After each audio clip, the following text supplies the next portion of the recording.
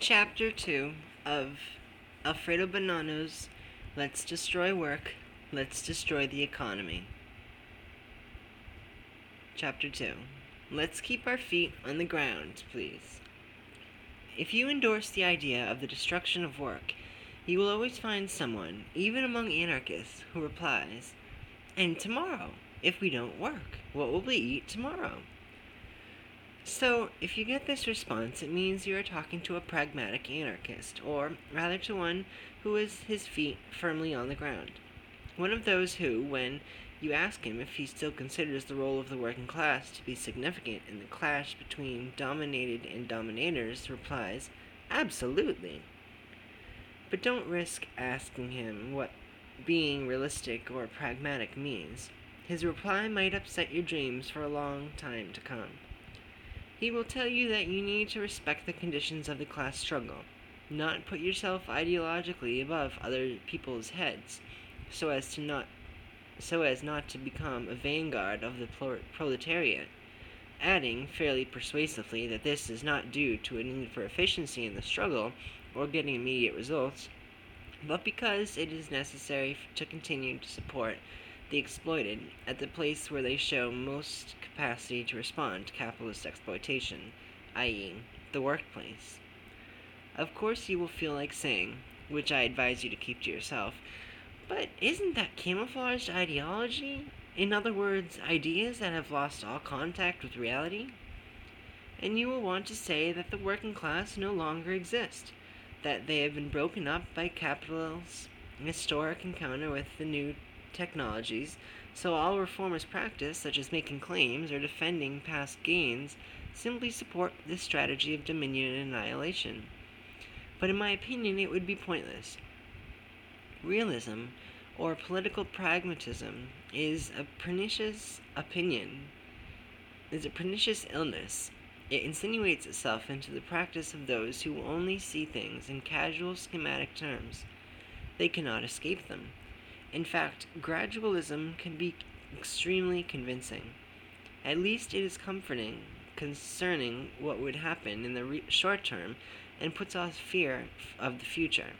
In this way, our pragmatic, realistic comrade tells us that an essential point of the struggle is making sure that we don't repeat the mistakes of the past. Fascism, never again. And looking back to the old forms of fascism, they miss seeing the new ones that in no way resemble those of the past, but are perhaps even worse. This comrade, knowingly retorting that if you don't work, you can't eat, and that it is hazardous and unrealistic to insist on the destruction of work, is supporting a thesis that remains locked in the reality of the present, which he ends up justifying without realizing it. He's not interested in discussing ideas or questions of method. All he wants to know about are results, which he can only gauge from a quantitative point of view. Men and things to be counted, elements of reality to coincide with projects, social dynamics to be understood. These are the ideas and methods that gave results in the past. There can be no such thing as critical reflection or anything that might put them in doubt. Any idea that might threaten his search for the consensus of the exploited, or that might in some way present anarchist revolutionaries as subverters of the constituted order, including the legitimate expropriation of the means of production, must be isolated. Otherwise, goodbye to expropriation and goodbye to the peaceful passage to the free society of the future. Experimentation can only be carried out in small groups, this comrade in his enlightened pragmatic vision of the struggle will say, and these are meaningless from the point of view of the class struggle. This mentality has a number of other characteristics. First, it corresponds to a vision of reality that depends on certain conditions. An evolution one assists simply by providing occasions for improvements. The function of the absolutely other is not taken into consideration.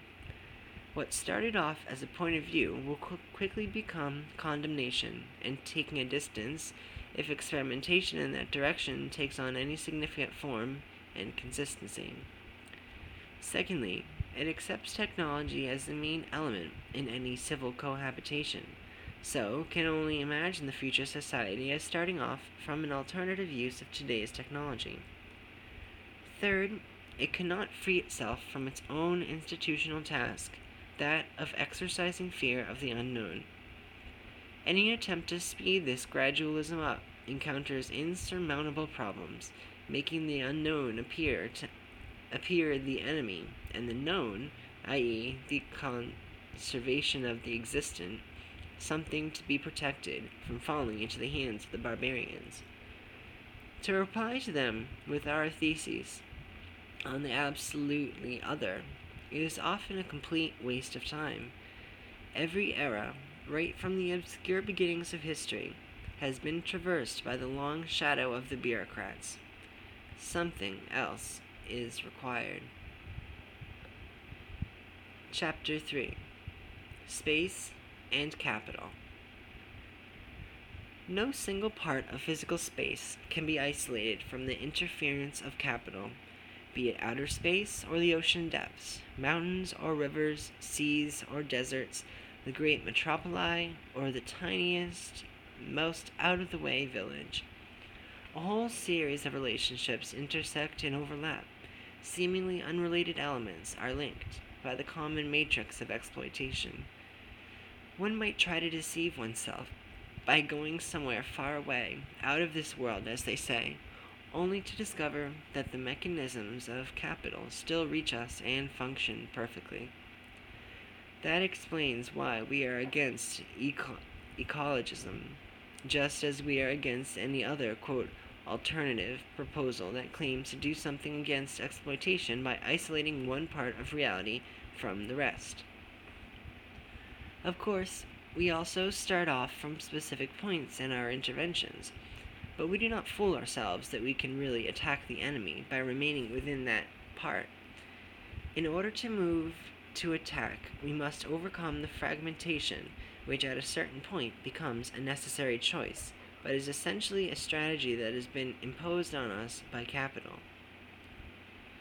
Now, the serious pillage carried out by exploitation, the one laden with the greatest consequences, is the theft of time and space. These two thefts are substantially linked.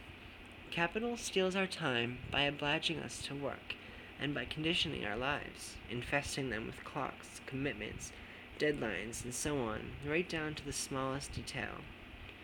By stealing our time, it prevents us from understanding ourselves. It alienates us. Without time, we would not even notice the theft of space. We need time in order to become aware of the very presence of space. To think, to listen, to dream, to desire.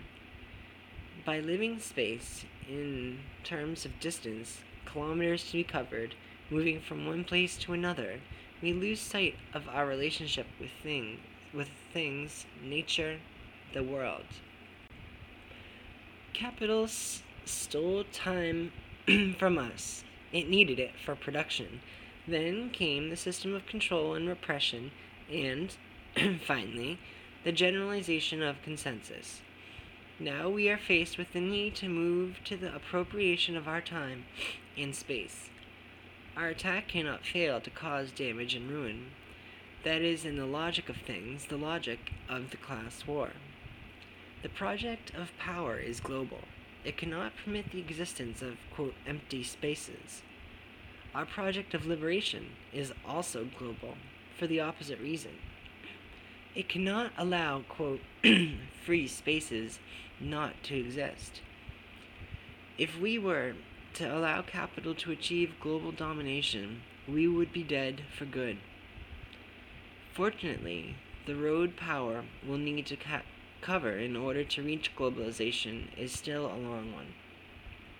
As well as embezzling space and time at a global level, capital is beginning to divide reality into two separate parts. It is no longer a question of the old fragmentation, but of a net division, a real wall between included and excluded. The first will be guaranteed a condition of privilege, domination, high cultural levels, projectuality, and creativity. The second, a condition of survival, consensus, subcultures, supine acceptance, lack of stimulation, and perhaps even of needs. In this perspective, capital and the state require complete availability of social space. Nothing must escape their control. And that is not all. Capitalism now has technologies at its disposal that allow it not so much the possession of space as its actual production. Think of its capacity to communicate in real time between two distinct points thousands of kilometers apart. That does not only change the productive order, variety, creativity, stocks, etc., but also, and principally, the human order of social relations, which are also economic. So capital is actually producing space on the basis of its project of exploitation and domination. It is transforming and destroying nature, modifying cities and the land, destroying seas, rivers, and lakes, submitting stellar distances to its militaristic logic. The space produced in this way then serves to channel individuals, so we find ourselves in huge traffic jams, speeding along motorways, standing in queues in the supermarket. We are afflicted with traffic chaos, appointments we must not miss, fictitious interests that make us feel bad, obliging us to be continuously and senselessly on the move. We move in spaces that have been programmed for us, but which we imagine we have, quote, chosen ourselves. Our houses are full of useless, harmful objects. Space has become restricted, or rather has changed according to the needs of capitalist production, which needs to sell television sets, fridges, washing machines, furniture, and built-in kitchens. So, almost without noticing it, our time is disappearing and our space is reducing itself to relationships with objects that bear witness to capital's power to convince.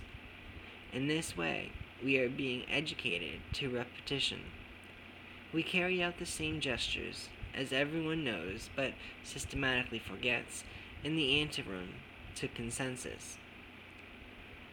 For its part, capital is obliged to take space from us because it cannot leave any available for our creativity, our capacity for tinkering with things, our desire for innovation, which is the first stimulus to finding solutions that turn out to be incredible endowments of spontaneity and wealth. If capital were to leave space to such individual forces, it would not be able to reach the pace of repetition that is indispensable to production. The latter, we must not forget, is only such on the condition that it is also reproduction. Think of the efforts, helped by electronic technique, that capital is making to realize everyone's desires with the maximum centralized and codified diversification. The big names in fashion, the fast food chains, the advertising that highlights individual taste within mass production are no more than attempts to block various roads that might still be traveled today. Although the space that is produced and reproduced is based on consensus, it contains a considerable amount of purely repressive aspects, in the policing sense of the term. Control regulates movement in every way. Raw materials and men, ideas and machines, money and desires. Everything is coordinated because everything has been preventatively homogenized. Differences are no more than that. They are not radical diversities. They have been reduced to the rank of appearances, and in this new capacity are praised to the heavens as the reign of freedom. So the strategy of power is therefore that of controlling, quote, all space in the same way that as it controls, quote, all time. It is not just a question of police control, but mainly of control based on consensus and the acceptance of models of behavior and scales of values that are those of the capitalist technocrats. What to do? Go in search of lost time? Lost space? not in the sense of a nostalgic journey of going back in time. Nothing in life goes backwards, just as nothing presents itself again in an identical, or in an absolutely different, way. The old relationship with space left the sign of a physical place, the sign of man and his things. A road, a square, a country crossroads, a river, the sea and the sky, woods and mountains, were in open discourse with the individuals who knew how and wanted to listen to them. And affinity with other individuals led men to the same places, animated their feelings, spurred them to action and reflection. One found oneself as an individual, whereas one now hides as part of a whole, of a crowd. Once we were open, also often unprepared and vulnerable. Now we are all protected by uniformity, repetitiveness. We feel more secure because we belong to the flock. Everything is being produced and reproduced. Everything is about to become a commodity. In this perspective, the struggle for social space becomes a struggle for the reappropriation of all, quote, territory, beyond and against the rules of control and consensus. Chapter 4: Self-Management. The points that follow are addressed to the part of the movement for self-management that claims to exist within the anarchist movement. Personally, I do not believe that it exists at all. In fact, in areas where traces of an embryo of it might seem to exist, they turn out to be quite the opposite. Of course, this could be considered to be quite an arbitrary assumption, but a moment of reflection should help to clarify the matter. It is not enough for anarchists to build some kind of structure, be it a squat, a libertarian school, an alternative bank, or a food and services co-op, for the latter to be considered self-managed. It must also have a libertarian basis, and this essential element cannot be a simple declaration of principles or a symbol. In other words, it is not enough for a social center simply to call itself anarchist in order for it to really to be such. Two more elements are required. The first is that in order really to be anarchist, the activity the structure tends towards must be irreducibly aimed at attacking power in all its forms. The second is that the structure itself must remain quite decisively separate from power. In other words, never come to any agreement in order to receive financing, facilities, or anything else. This is no idle question. We are not talking of the sex of angels, but of something quite practical.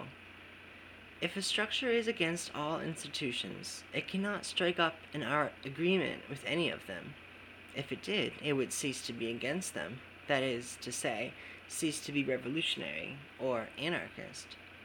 The same goes for the whole movement for, quote, self-management. So what is this movement based on?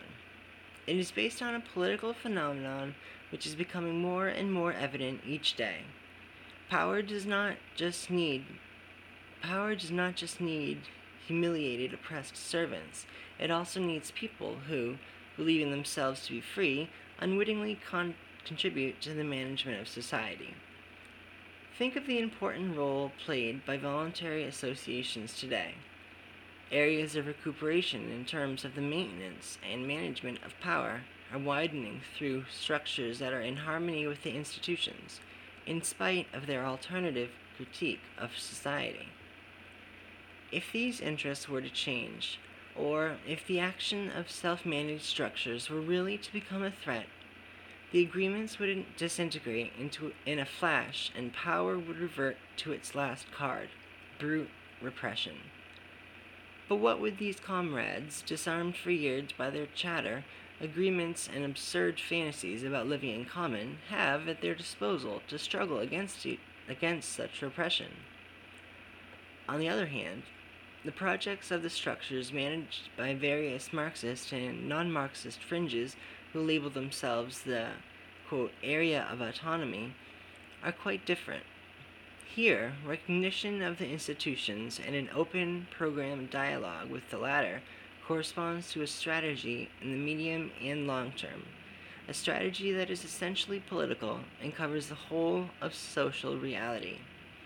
This, in spite of its theoretical stupidity, at least has the value of being consistent with the quite out of reach objective they want to reach, that of taking over and managing political power.